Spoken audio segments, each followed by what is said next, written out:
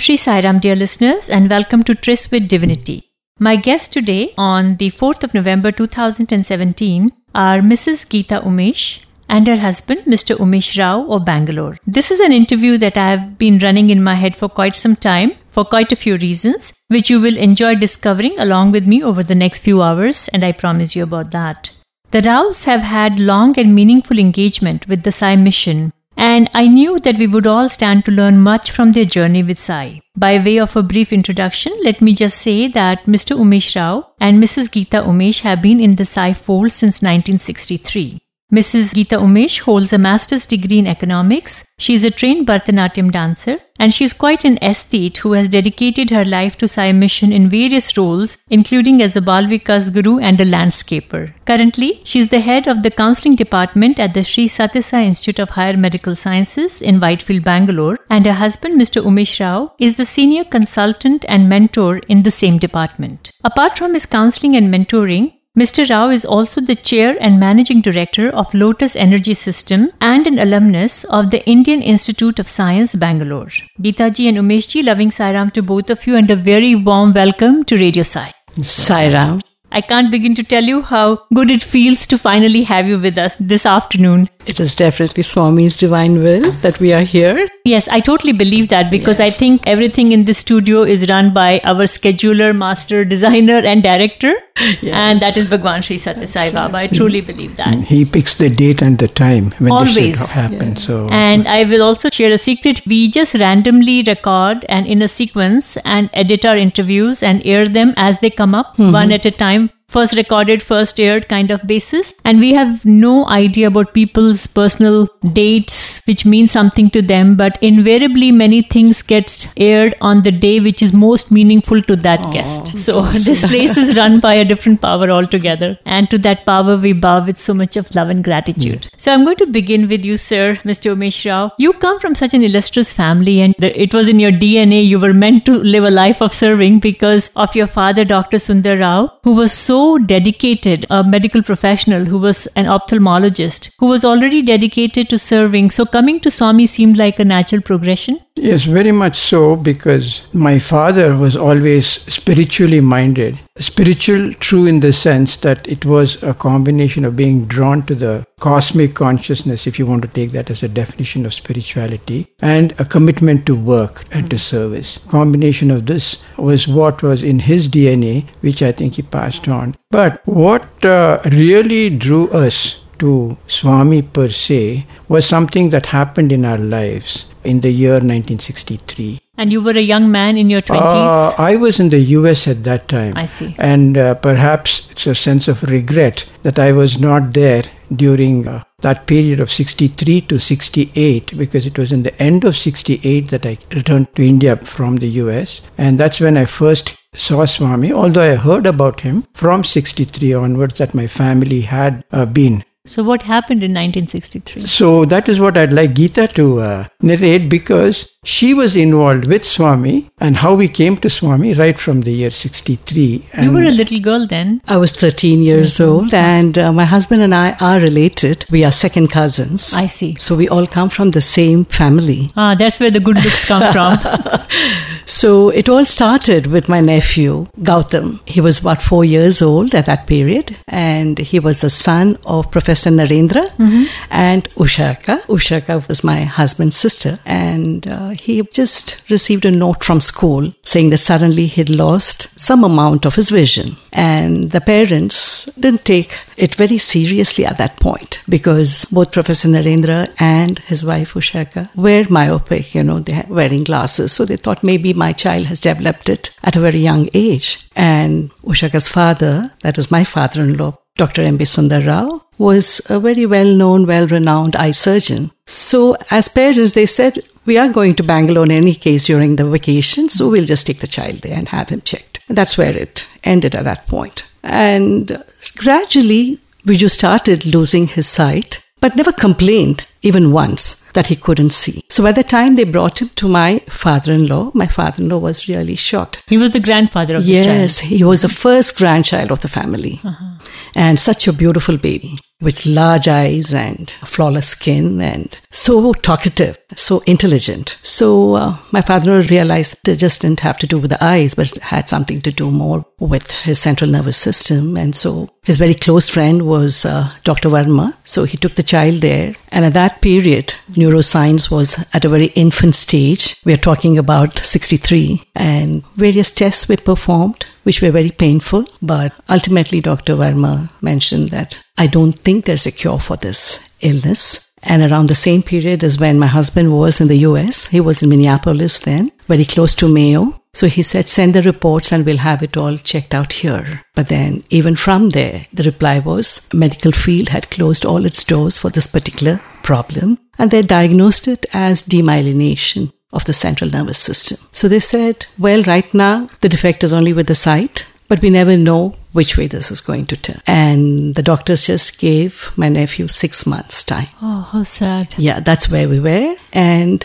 when all doors and windows are shut from medicine, we were a very spiritual as well as a religious-minded family. So we just started praying very hard for our nephew Gautam. And a far relative of ours came and mentioned this to my in-laws as well as to Viju's paternal grandparents. Viju's or Gautam's? Gautam. Swami named him Vijay Sai later on. So we call him Viju. Okay. Because he said, Gautam, let it end now. I'm going to name you Vijay Sai, the victorious one. Mm-hmm. And by that, Swami meant this would be his last birth. Mm-hmm. No more birth for Vijay. Mm-hmm. But we took it as he's going to be cured at that point. But of course, time went by and we got to know about Baba through a very far-off relative of ours. She said, here is this Baba from Andhra, Puttaparthi, and we've seen miracles happen by him. He's made lame people walk and given vision to people. So at that point, you just grasp at anything which is offered.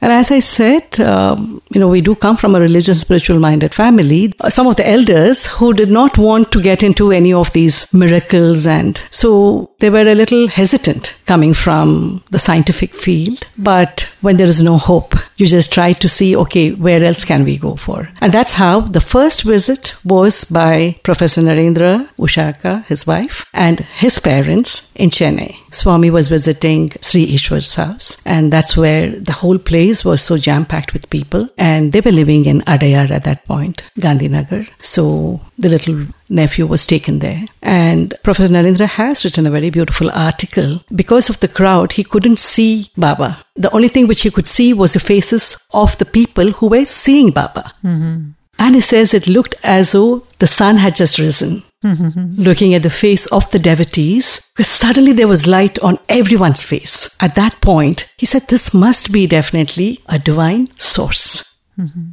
And then he turned around, he got a glimpse of Swami. And fortunately for the family, Swami called them all in for the interview. They went in a very sad state of mind, but only a miracle happened inside that interview room, because every member of the family walked out of that interview room with a smile on their face. The problem was still there, but there was something so spontaneous, the unconditional love of Swami, which touched every member of the family. And they came out with a beaming smile, with hope. And ever since, not a single day has passed where the family ever lost hope. They were always so hopeful. And Swami kept hope alive. And that's the first lesson I learned as a child of 13. And that's what we have actually integrated into counseling the Sai way. So what did Swami tell them about the child? I think he said not to worry, that they have come at the right time. And he would take care, complete care of Gautam. At that point he was called Gautam. And he reassured every member of the family that a new journey had just then begun. And truly it was so. Because Professor Narendra's father was the president of the Lions Club. So the social circle was very vast. And my father-in-law was the president of the Rotary Club in Bangalore. So he again had a very large group of friends. 50% of the time used to go away in basically interacting towards something good, towards a social cause, no doubt. And the remaining 50, of course, towards the profession to which they were committed to. And they were very well known in their circles. But the moment Swami touched our lives, I think there was definitely a transformation. And for how much longer did Vijay Sai live after that? Well, the doctors had given him only 6 months, but he lived to be 16. Oh. And that was a journey which was full of hope, surrender. These are the lessons we learned because of Vijay Sai. And finally, Swami said, he is your guru because he brought the entire family to me. That soul came into the family to draw you all to him. Absolutely. And Swami also said he's taken birth so that he will never have another rebirth. And Swami did not give any false hopes or false promises at that point. But at every point, whatever was needed was what Swami gave. At that point, they needed this reassurance that he would live longer than 6 months and that things can brighten up. Though physically, Vijay Sai's health started deteriorating, I think the entire family's focus, the center of everyone's focus was the love which we received from Swami and the love which Viju received from Swami. Because no matter where Vijay Sai was, Swami would come walking all the way, talk to him. And at every point, he would give us hope by giving a little bit of vibhuti, a tender smile. And his blessings was constant on the entire family, but more so on Vijay Sai. I think this kind of focused attention which we received from divinity, our family was truly blessed. And the cause of it was Vijay Sai. Was accepting his passing on hard? Well, actually, I think by then the entire family was so dedicated towards service to Swami, and Professor Narendra actually was already the principal of Baba's college at Whitefield, Vrindavan. And his passing away was, of course, around the period of 1974. Swami had left for Bombay, and when Swami returned from Bombay on March 9th, 1974, Mama was busy at college, and when he returned home, he realized that Vijay Sai's temperature had gone up. It had gone up to almost 105 degrees. A doctor was sent, and the next day, he developed some amount of rigors, and he became unconscious. And the third day, on 11th, is when he passed on. The Baba was in Puttaparthi. He said, we should bring Vijay Sai to Puttaparthi and have him cremated at the Chitravati. So the cremation happened there, and after Narendra Mama returned back, he went back straight to college. Immediately he rejoined duty because the pre-university board exam was on. There's no way in which he could slip up. And that's something which I learned from him. That's a kind of dedication also which the family had towards anything which was given to them as seva or work by Swami. And Swami immediately the very next day he visited our home. I think having Swami in our lives made things so easy for us to accept. He came home and he said, you should be distributing sweets. You should rejoice today because Vijay Sai has come to me. He's attained moksha. Changes your perspective completely, doesn't it? Absolutely. And but beautifully Swami explained the whole thing. He said this child had just remnants of karma, which he had to complete. Clear in this birth. So such souls select the parents, select the timing, and they're born to parents who will keep them close to God. And he has brought you close to God. So he is actually your guru. So there's no point in weeping over this. These were Swami's words given around that period to us. And it made us perceive things so differently because we did see his physical body deteriorating gradually, because not only did he lose his sight, except for his hearing, he had lost every other faculty. And Swami said, see, he only had one faculty, that of hearing, and that's all that you need to become one with God. That was another great learning for us, because people would come to us to kind of console the parents, but the moment they entered the room where my nephew was, where Vijay Sai was, there was some amount of energy emanating from the child which would heal them, and they would leave with a smile on their face. This was the kind of gift Swami bestowed on us, and I think we all took it as a great blessing that we could be of some service to a child like that. Viju passed away at 74. He had the younger brother Bharat, and Vidulata was his sister. So he just loved them. And the moment we would go to him and read stories to him, he respond. It wasn't as though he wasn't cognitive of what was going on. He was conscious of all that which was being said. He would laugh at jokes. And the most important thing was he loved bhajans. So our day would start with the Omkar, the Suprabhadam, which, even if not for our sake, we would play it for Viju's sake. Because he was very, very keen on all of that, and bhajans every evening. And the moment he heard from people that Baba has come to Vrindavan, he would just laugh. Out of joy. And then that would mean morning and evening, driving him to Whitefield for darshan, and Swami coming and talking to him. Morning and evening, Swami would come and talk to him. Very dramatic entry into the Sai fold. It is, yes. but appears like it had a very positive impact on the whole extended family. Absolutely, yes. I think Swami took care of the trauma part of it, because they normally say, when there is a traumatic event in one's life, the loving grace and compassionate hold of someone kind of makes that trauma less hurtful. For sure. It's the anesthesia. Yes, and that's how Swami kept us throughout. And it's not that we didn't face challenges, other type of challenges in life. He kept testing whether we surrendered to him completely or not. But definitely, I think the spirit of surrender was something which got ignited at every stage, at every challenge.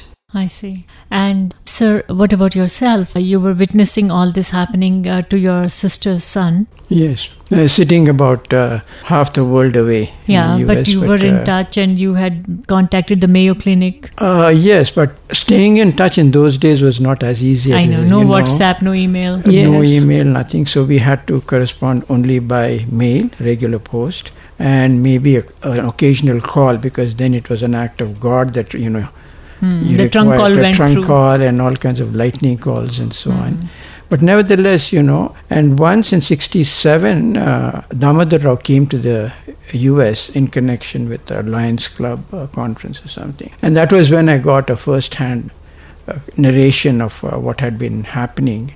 And of course, by that time, I had already checked with the Mayo Clinic, and we had accepted the fact that this was something in the realm of medicine, and they didn't have a positive cure. And they said, look, Umesh, all we can do would be try some experimentation on him. And you're in India, the neurosurgeons and the neurophysicians, Dr. Verma, there used to be a very famous neurosurgeon in Chennai, Dr. Ramurthy.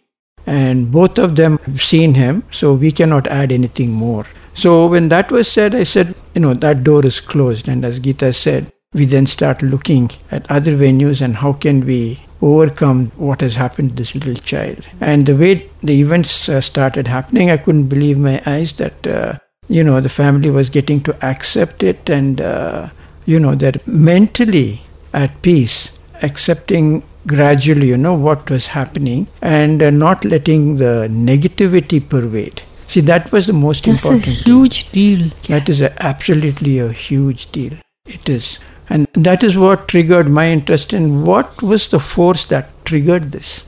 What brought about this change? Change of perception and attitude. Yes. Many families would be wallowing in self-pity, losing faith in God under the circumstances. Absolutely, yes. Blaming God, losing faith in God, and that people would add, your relatives, your close friends would come and feel sorry with you, and that would make you feel even more miserable. So it was in a kind of a general scenario, you find something that is so sublime and so pure that it is a totally different experience. And I always wondered sitting there as to what is happening. But then I was not in a position at that point in time, because my career had just started, to come away, to move to India. And so for me, for everything, a time has to come. And that happened to me in the end of 1968 when I came to India.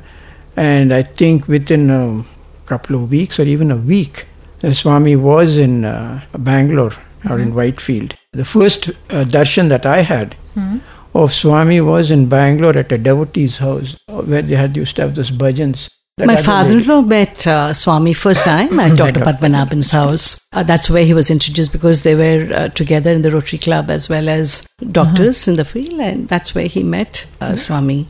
Mrs. Vijayarangam was a dedicated bhajan singer in those days at Brindavan, and at her house Swami had visited, and my father took me there. So I was just sitting at the doorstep, where Swami was to enter, and bhajans were going on, and this was going to be my first glimpse of Swami. And I still remember that whole episode very, very clearly. He got down from the car in the portico and walked in. And then when he stepped onto the threshold, I was sitting to his right. And I was looking at him with folded hands. And his eyes connected with me, with my eyes. And held on for about maybe 30 seconds or so. And father was saying something about my son. He's just come from the US back for good. And Swami just held that. And that, I think, was the change. That instant, if you want to call that 15-second or 30 seconds period. When I said, yes, what I see in those eyes, now I can believe all the transformation that has happened. Because there was something in that, you want to call it a combination of love, compassion, a motherly look, or you've come back to my fold. Whatever it is, I don't know. And that was the connect which changed the whole thing. And to use a very cliched statement, that period when I came back from the US, I was really riding a very high horse in the US and a green card and all of that stuff. Had a very good job. So I thought statement goes, he came, he saw, and instead of he conquered, I was conquered. So that is what happened right then. It was just that. I was totally conquered. So 30-second transformation. 30-second transformation. Very quick turnaround time. Absolutely. Yes. With Swami, I guess. But you don't know, time then stands still. Yeah. When Swami looks into your eyes. Yes, and that very deep, penetrating look. Yeah. I think many of us can relate to that look. Yes. So this was 1968. End of 68. Yes. And then 1970 you ended up marrying Geeta. Geeta, yes. But between 69 was also a very momentous year for me and for the whole family. Because Vijay Sai was still very much alive, and I got to live with him, play with him, and bring him on to Vrindavan for darshans and so on. And that was the period when Swami used to visit our house. We haven't even kept track of how many times he's visited our homes. Where your home is? In Bangalore, in Alsur Road. It was an old bungalow which we had rented. And Swami used to, I'm sure he was coming there much earlier than 68. But after I went there, I had that experience of his coming in so often. We used to live in Jai Mahal, and Ushaka and Narendra Mama were staying in Alsur, where my father-in-law had his private practice as well. So it was a very huge bungalow. That was the incident that happened in 69, before we got married. This was 69 when I came. Swami had been after my father apparently during this 63 up to 68 period of saying, you're still living in a rented house. That's not good for you. You got to get yourself and build a house. And it so happened at that time my father had operated upon the I think the wife or the mother of the chairman of City Improvement Trust Board. There are a lot of sites in Bangalore. And so he just asked my father, do you have a site? The chairman and said, no, I don't have a site. And what is this, doctor? Here, I'm giving you a site in Jai Mahal. He didn't even know what it was, where it was. This was just after Swami had started bugging him, about getting a place to build a house. And so then again Swami was after him to get this site and build the house. And that's how the house in Jai Mahal got started in 1969. And 69 Swami came and did the Griha Pravesham for that house. Is that where you still live? And we used to live there, but we still have our office. We have that there as our office now, and Swami insisted that my husband build his own house too. And that was when we had the Griha Pravesham for the first house when he came in 1969. I see. He asked me, when are you building your house? I said, Swami, I haven't even thought. My dad has barely built his.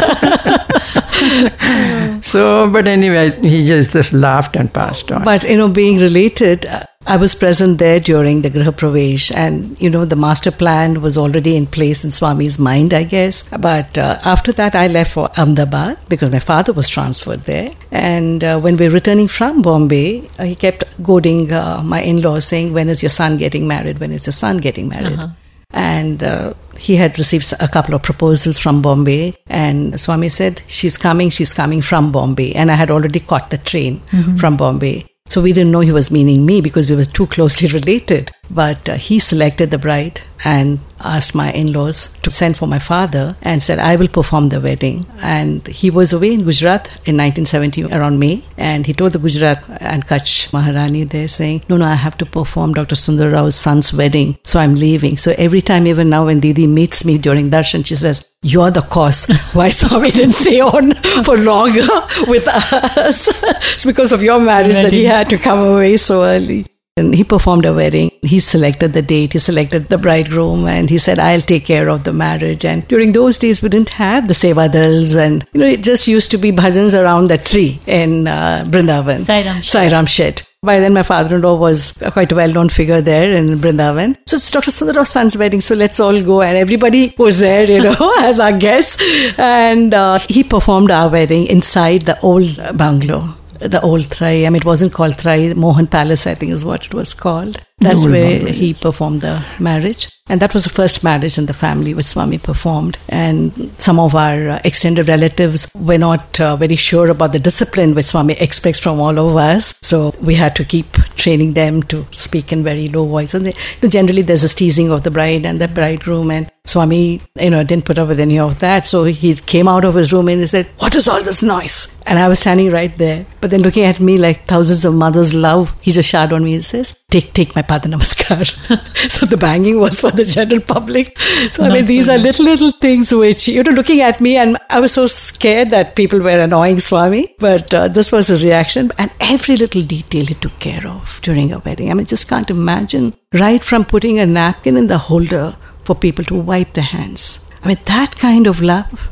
The other part of it, the omnipresence, was also so beautifully shown to us by Swami. During our wedding time, when I came back to India in 69 and 70, we got married. By that time, I knew a lot about the experiences of my father, my uncle Damodar Rao, Professor Narendra, and so on. And I think typically in those days, Swami used to give a gift of a Navaratna or some very flashy type of rings, as we called it, flashy in those days, to devotees. And just before the wedding, I was telling my uncle Damodar Rao and to Narendra, see, I don't like all those flashy jewelry. I hope Swami doesn't give me one on my wedding day, which is, hard for me at that time, having come back from the US and with very set styles and so on. And so during the wedding, typically Swami materialized the Mangal Sutra for her, and which we did. Then he looked at me, it smiled. Then he materialized a ring, and he looked again mischievously, and this is what you wanted. And so he gave me this ring, a plain silver heart with a gold bust of Swami in it. And that's it. There are no gems. And it's not flashy by any yardstick. No, not at all. The base is heart-shaped with Swami's bust. And Swami's got his hand up, right hand up. Pose. And that's what he gave and put it on my I must say it's shining a lot. The metal has not tarnished. No, it's about 47 years old. They have not taken it off my finger, possibly shifted it from this to this or whatever. But other in fact, even when he had his surgery, that's the only thing he requested the doctor, that he should retain the ring which Swami had given him, because normally they ask him to remove all metal. Yes, and I said, I have to have this on. Do what you want. Wrap it up with whatever kind of material, but it has to be on. So anyway, that was something that, which was obvious that he must have listened into our conversation the previous day or the couple of days previous to that. But it was such a thing that it still stays in our memory as to his omnipresence. And one other aspect, how Swami, when a devotee totally surrenders himself and gets immersed in Swami's work and service, that sometimes you don't take care of your own needs, typically your responsibilities, needs, and so on. And I mentioned to you that when he came for our Graha Pravesham of my father's house, which again my father had delayed getting that built in 69, in 82, 83, he started getting after me, when are you building your house, and start virtually hounding me. At that point, did you get a site? Did you get a site? So in 84, when Trei was being built at the same time, and after the inauguration of Trei, simultaneously our house in RT Nagar, which Swami again selected the site, did the drawings, went over it, relocated rooms and all of that. He came for the Graha Pravesham of that house also, and that is where we live now. One incident in that Graha Pravesham, which I'm kind of wanting to narrate in both the incident itself, but which had an immense learning for us as part of our learning for our counseling thing, is Swami's, attitude of humility, absolute humility, was so touching in so many instances. And this was one case where he came, there was a whole, typical Graha Pravesham, lot of relatives, friends, guests, and all. Swami comes in, and then he comes, look around, and then he's got his, typical look, wants to see the house, but then he says, so everybody is here too crowded, I'll come another day. And then he says, let me go to the puja room. Then, and so we take him to the puja room, which he himself had designed. Which direction, may I ask? Puja room faces east. Faces east. The house faces not yet. We had the puja room initially designed so that it was upstairs to also help me with the Balavikas. We thought we'll have a separate staircase leading upstairs to the puja and the Balavikas. But Swami said, don't have it there. And he specifically said, this is the spot where you should have your puja. And later on, much later, we have a neighbor who kind of reads ley lines, divines water, and A.K. Ramachandran. So he mentioned that there was a direct ley line, energy line, leading towards the puja where we had shifted. So that was an interesting story. But when Swami came into the room, he looked at it, and then, typically Radha Krishna was his driver those days. So Radha Krishna was standing behind a little bit. And he turned around to Radha Krishna and said, get me the bag. And he brought a little. So he said, for this occasion, I brought a very small gift for you. Oh dear, so sweet.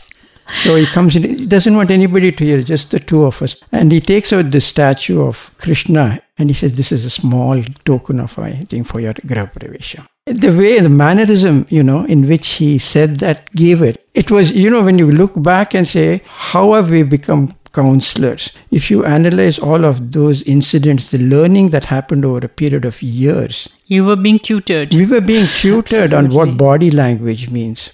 What is humility? What is egolessness? It's amazing the kind of love he showered on us and the kind of love we had for Swami as well. And Swami visited the house, as I said. 2 days later is when the Karnataka State Conference happened at Lal Bagh. So he came to the Jai Mahal house as well. And 2 days later is when Swami developed that severe pain in the legs. And he was immobilized. And that's something which I would like to share with you all. Please, this was in the year 1974. Soon after Vijuna passed away. And Swami's leg pain, it started on the 19th of March 1974. He just complained of very acute knee pain. And on the 20th March, Swami's darshan was cancelled, which he's never done. And all the devotees started wondering what had happened. My father-in-law had access to Swami's room upstairs in Vrindavan. Swami was a 40-something-year-old young person. Very, very young. So when Swami was immobilized, I think the kind of love which was exchanged between divinity and the devotee, my father-in-law kept praying to Swami, saying, Swami, why don't you cure yourselves? And this was the 10th day after Vijay Sai had passed away. So at home we were doing the bhajans, but my father-in-law and Narendra Mama were with Swami inside. I think when somebody prays with such pure intent, Swami, his heart just melts. So for the sake of the devotee, it looked like, and for the sake of all the devotees who were praying so hard, he just sprinkled a little water on his leg and he just jerked it. And his right leg became all right. And then he looked directly at my father-in-law and he said, now you pick up that water and sprinkle it on my left leg. And that's exactly what happened. And this has been recorded by Shakuntala Balu in her book, Living Divinity. And he just did that. The essence of this particular incident, I would imagine, is this exchange of bhakti between devotee and Swami, and how Swami's heart melts when a devotee prays with pure intent, not for his sake, but for somebody else's sake. Selfless. And this happened on the 21st of March at Vrindavan. What you say, of course, makes sense. But when Swami was hospitalized in 2010, millions of hearts prayed with the same intensity. Yes. He didn't respond to us. I think when he takes a decision for certain things to change. So there's no set pattern. There's no telling. That is true. There was not a heart that did not beat for him. Even people who didn't believe in Swami prayed for a miracle. That's true. Maybe this had some connection with Vijay Sai.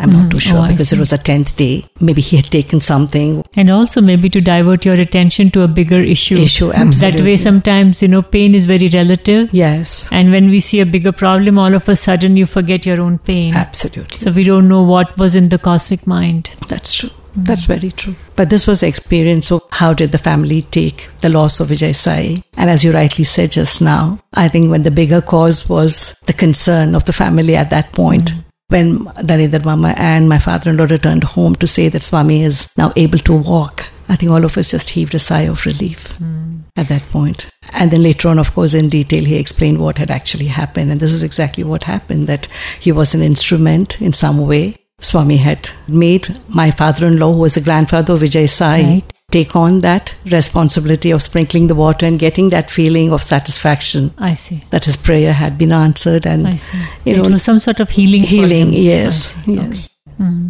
So, as I said, hope was something which was kept alive in us till the end, and even after the loss. I mean, the doctors had given only 6 months, whereas our journey with Swami, because of Vijay being there, and Swami kept Vijay alive. Another 8 years or so. Yes.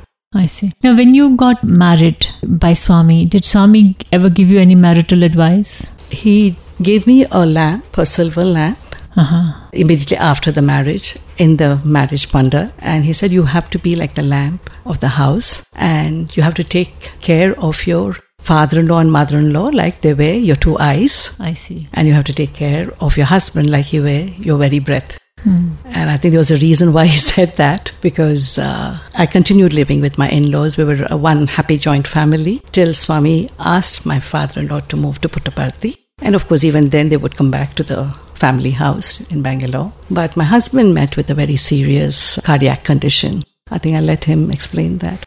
Yeah, continuing where what she had to say was, this happened very, very much later. This is like in 1998 that I had this problem with my heart, which was really a problem with my mitral valve, which was never diagnosed.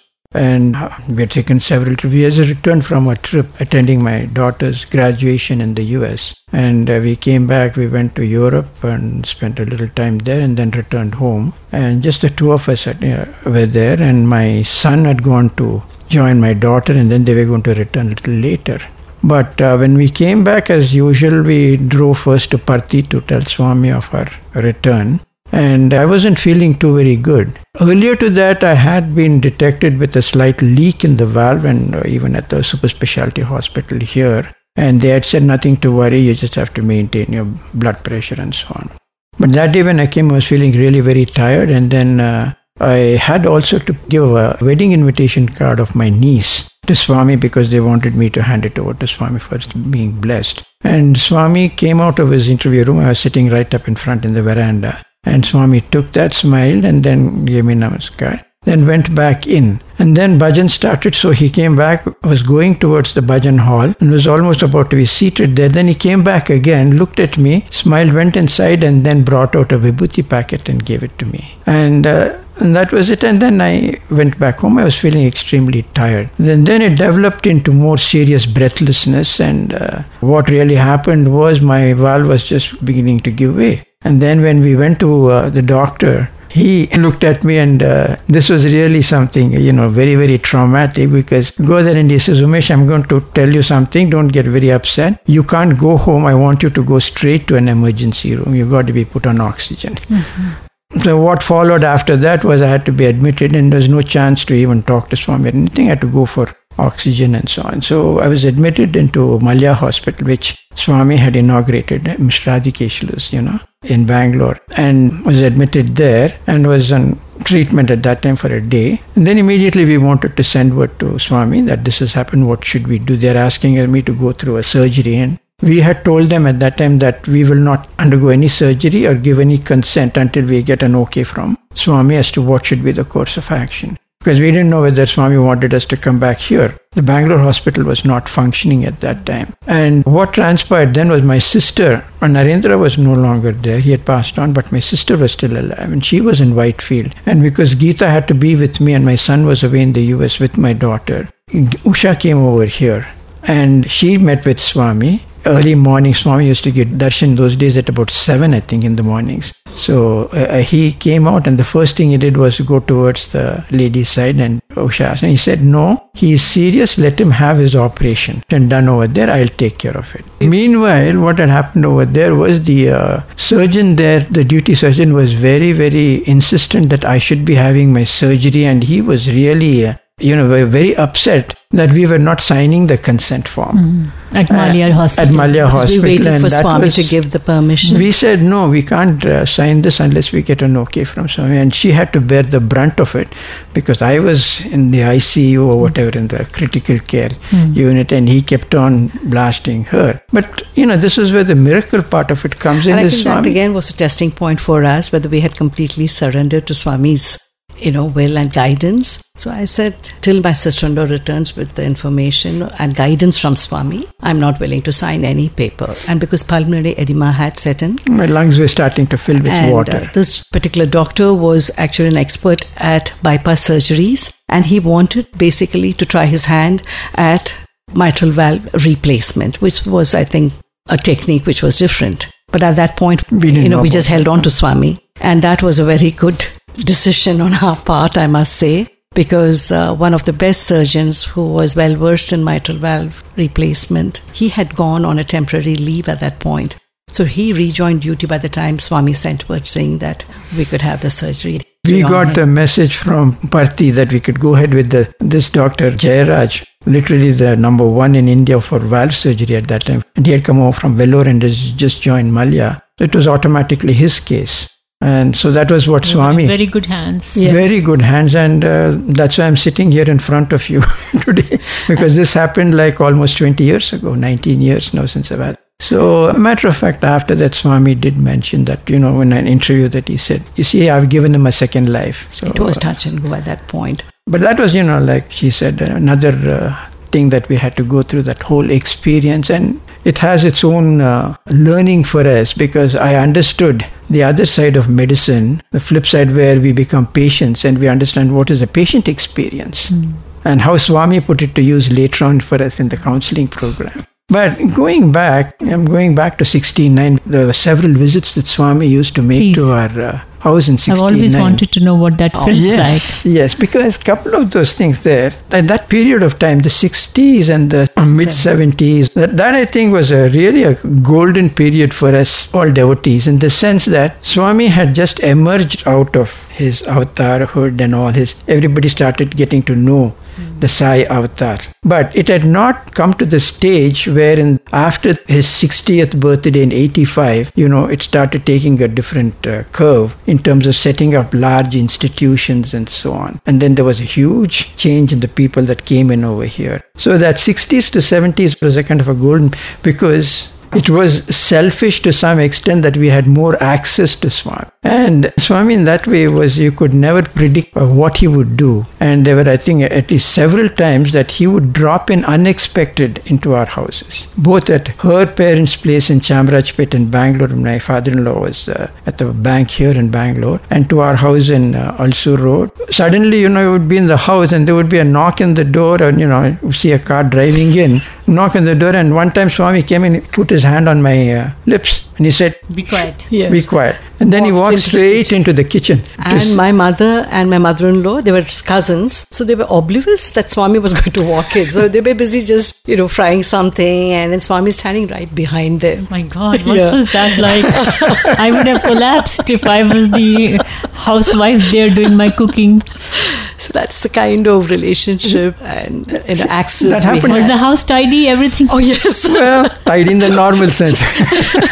My God, I would be so nervous to have such a divine visitor come unannounced. Anyway, Vijay Sai was very much there, and he would be in the living room in his chair, and his face would light up, with a big smile, because he sensed Swami's coming in, and he would, in his own way, his eyes would start shining, and but of course he couldn't say anything. He would be there listening to some bhajan on the radio. So, and Narendra was there or not there sometime, because he wouldn't have come back home. And Swami would have just dropped in like this.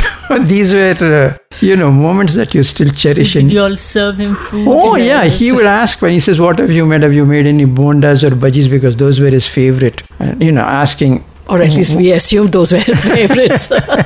So that's something which you can really, prepare very fast. So he'd come back and chat with the family for a little while, and then he would get back. What was the typical conversation around? Just asking about the family, and I think the only time that he would really expound on anything was when he got the whole family together. That is the bigger, then he would give us Then he would give a discourse and talk about why things happened and all of a lot of discourses like that he would give. But the conversation would always revolve around, he would just say, okay, ask some question. And we always looked up to our elders to ask the right question, because we would want Swami to stay longer. So if you keep asking questions, then he would continue to keep answering them and he would stay longer with us. So it was something which we cherish a lot. And there were several such, times he used to come and go. And the other thing that Geeta was referring to was, after 68, was it that Anantapur college was inaugurated, right? Yes, my father. After that, Swami had in his mind that he wanted to have a women's college in Bangalore.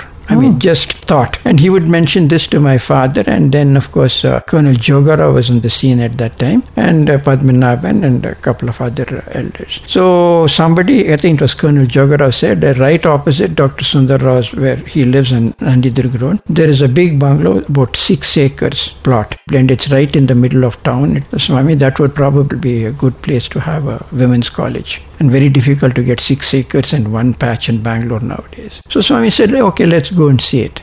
So I was along with my father driving the car, and we came to see the place. It was just about evening, And then suddenly, Swami, we got down in front of this bungalow there, and they started going in and to get the gate open. And Swami suddenly told them, no, you people, you all go and see that place. I'll be waiting for you here in Sundar Rao's house. So this house was across the street from us, on the opposite side, on Ulster Road, which on those days was very quiet road. So he got down there, but he didn't want the car to come inside the house. He got down there, then he took my hand and he held my hand. He said, I've never crossed a road in Bangalore. I can't believe that. Yeah. Let me cross. He holds my hand. Here is the avatar, God, divinity, and he's holding your hand and making this conversation. And we cross the road, he's holding on to my hand, and we walk all the way across into our house. Can you, just even imagine that such things happen? All these opportunities were created for our bliss. Absolutely. And I was very conscious that Swami was aware of every thought of ours, and he was present everywhere, because as a child of 13, and that's the kind of connect you have, because he knew everything, and he would just come out and tell you what was going on in your mind or what you were thinking about. And that made us very aware that we shouldn't have even one single negative thought in our mind. And once it so happened that a friend of mine, her mother ended up giving me egg omelette on bread, and I ate it, not knowing that it was a Thursday. And we're traveling by train. This was offered on the train. So when we reached home, my entire family singing bhajans, and normally we would have bhajans on Thursday evenings. And I'm so heartbroken, saying, my goodness, how did I eat egg on a Thursday? Felt so guilty. And the next day we went to Vrindavan because Swami was there. And during those days we had just one single line starting from Swami's gate right up to the other gate. And maybe a second line. That's all the number of devotees, who would be there in the evenings. And then as Swami walked by, I just stood up. And on my right was my mother, left my aunt. And they're amazed, why is this girl standing up? And Swami, then the moment you get up, he comes walking towards you. So he came towards me and he said, yes, what is it? And I said, Swami, without my knowledge, I ate egg yesterday. And I'm really sorry about that. To that extent, we had the freedom to tell Swami. And then Swami looks at me directly into the eyes and he says, what you did without your knowledge, right? So there's nothing wrong with it. Don't commit a mistake, knowing fully well that you're committing a mistake. That was his advice. And he said, take namaskar. During those days, he would just walk from inside the gate with the basket in his hand. He would carry the basket himself. And distribute vibhuti to everybody. And he just gave me a fistful of vibhuti. See, those are huge learning lessons which have stayed with us. Because, when we took up this counseling thing, something which is very important is not to be judgmental as a counselor. You don't judge people. And for us, that was already ingrained into us by Swami's unconditional love. Swami's love was never tied up with any kind of a condition. His was just whatever might be your drawbacks, your faults or anything, Swami looked at that person with unconditional love. He might look at him maybe on his past karmas or whatever it is he has come to Swami.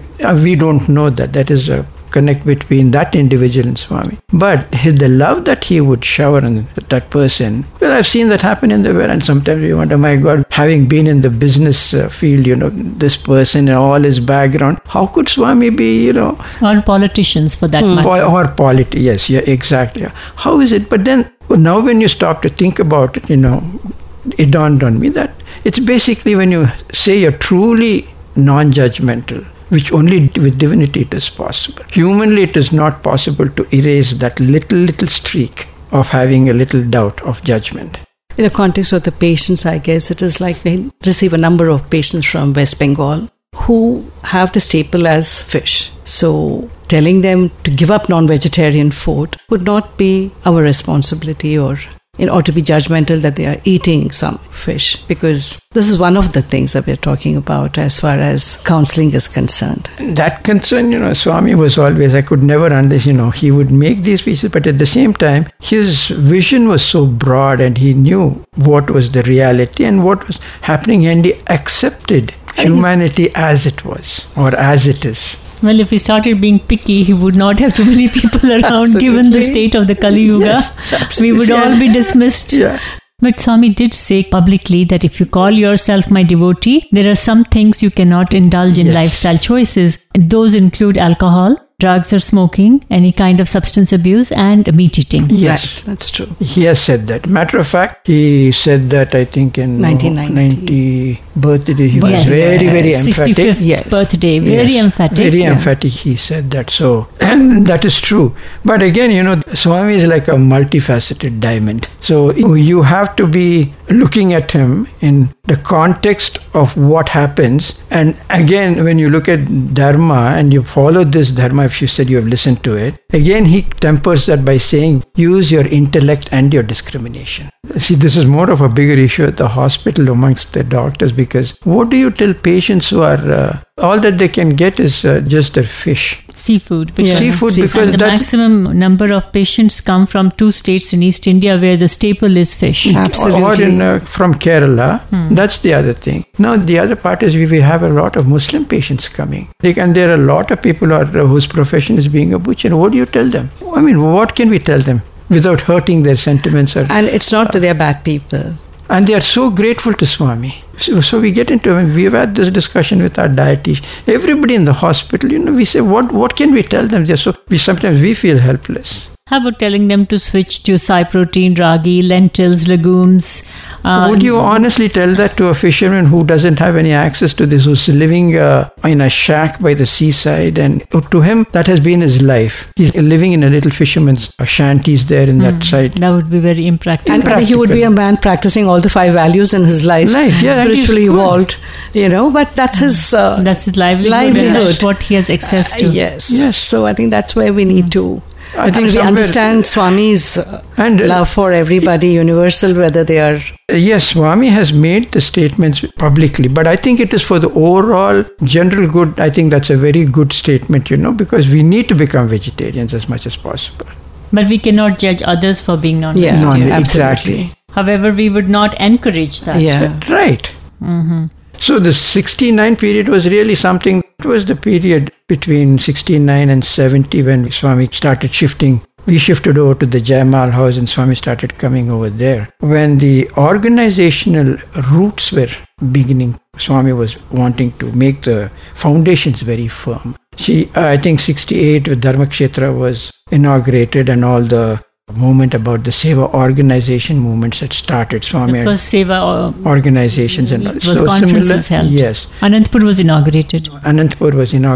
And in Vrindavan, Swami had just then started the Vrindavan College, which started off as only as a pre-university college, just the 2 years, affiliated to the pre-university board in Bangalore. It was not yet become a full-fledged this thing. And that was when there was also a big tussle, because what do the students do after the 2 years is would have to join Bangalore University because to go on for the BSc or BA whatever. Otherwise they would have to or start a university, which is what eventually happened. But that was the time when all of this was being resolved, that there were people like Dr. Gokak, my father, Dr. Padmanabhan, and several of these people, a few other people, N.D.M. Appa, chairman of the electricity board. This was a core team that Swami used very, very effectively to start forming the foundations for this whole thing in Karnataka. See, a lot of these people, you don't see the roots of a tree. You see the branches, the flowers, but this is what Swami was going about in that period, the 60s and the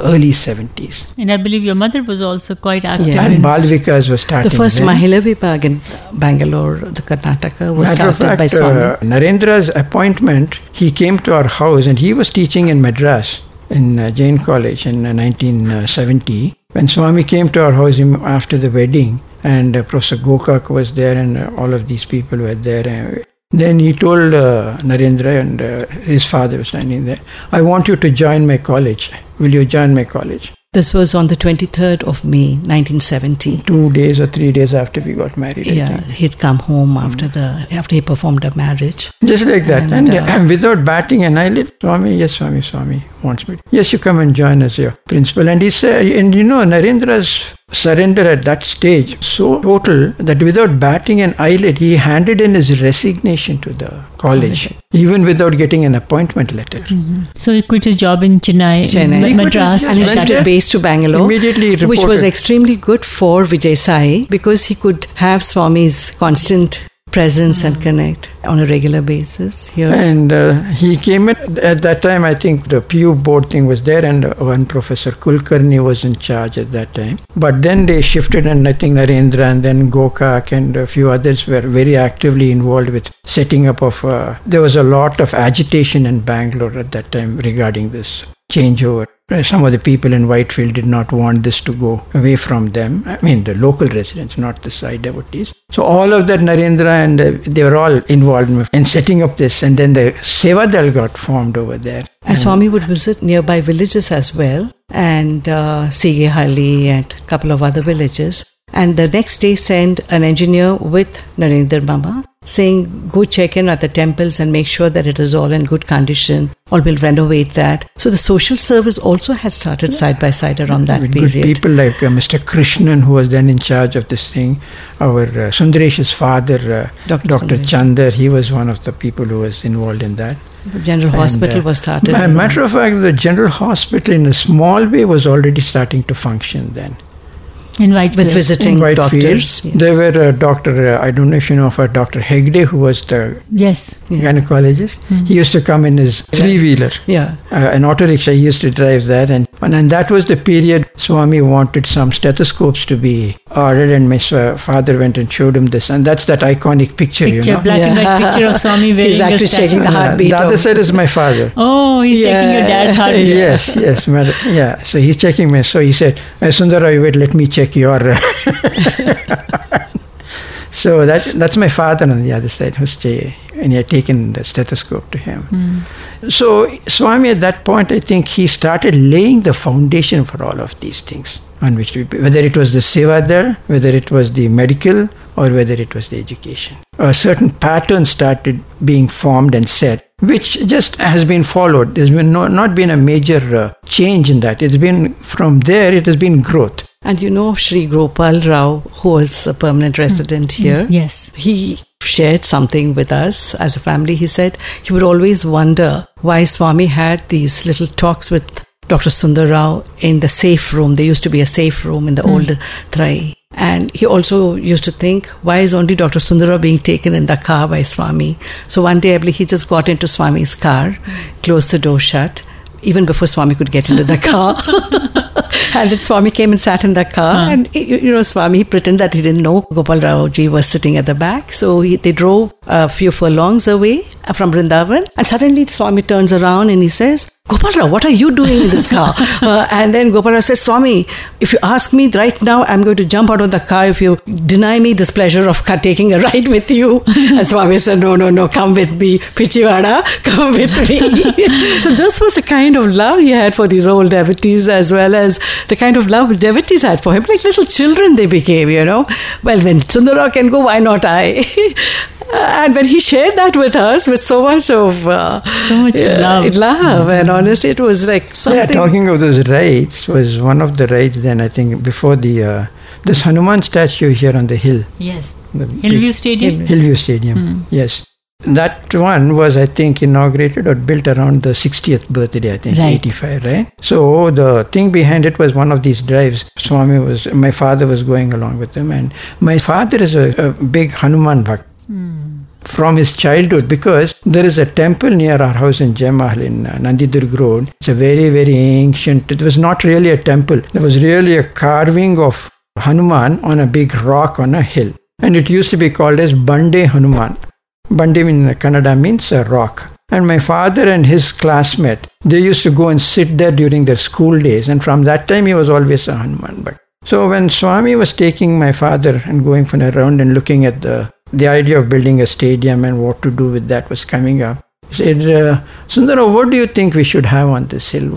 I'm thinking in terms of different idols and God. And so my father right away said, Swami, we must have a Hanuman Swami. And Hanuman in full this thing with carrying the Sanjeevani. And see, my father said that as a devotee and a doctor. Swami said, yes, we'll do that. And that's how the thing got started. But then when it came back to the engineers, L&T, you know the story behind that? The L&T engineer said anything like that, extended out like that, the Sanjeevani Hill, we need to put a column below that, otherwise it's not going to. It can't be a freestanding structure. It can't be a freestanding structure. And then Swami sat with them and showed them how exactly to design it, that it could be done as a cantilever design. But the whole origin of that story was on Simple Drive, and my father said, Swami, build a nice grand statue, Swami. And of course, Jogarao was there at that time. Swami, whatever you tell me, I will do it. And he was also very thrilled that it was going to be a Hanuman statue. And that's how the Hanuman statue came from one of these little... This makes us feel that Swami's Sankalpa is already there. Sometimes he likes a devotee to feel that he's been instrumental in... So he speaks the words to them. Yeah, yes, absolutely. Yes, yeah. And then it... And many people say that the words that came out of their mouth in Bhagwan's presence were not premeditated. Absolutely. You know where they came from. So obviously he puts them inside your mouth. Yeah. See, he never went on this drive thinking about it. He just said, I want to do something to this. What should we do? Now, speaking of Swami coming to your house so many times, just walking in, dropping by unannounced and, standing behind the ladies cooking and the kind of informal familiarity that you had. During those moments, were you awake or aware of the fact that you were dealing with the divine incarnation, or were there moments where the Maya enveloped and you kind of forgot who he was?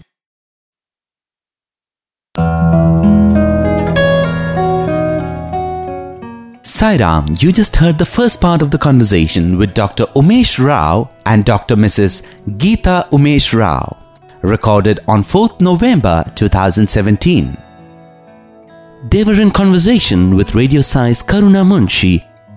Dear listener, you may send in your feedback as always to listener@radiosai.org. Thank you and Sai Ram.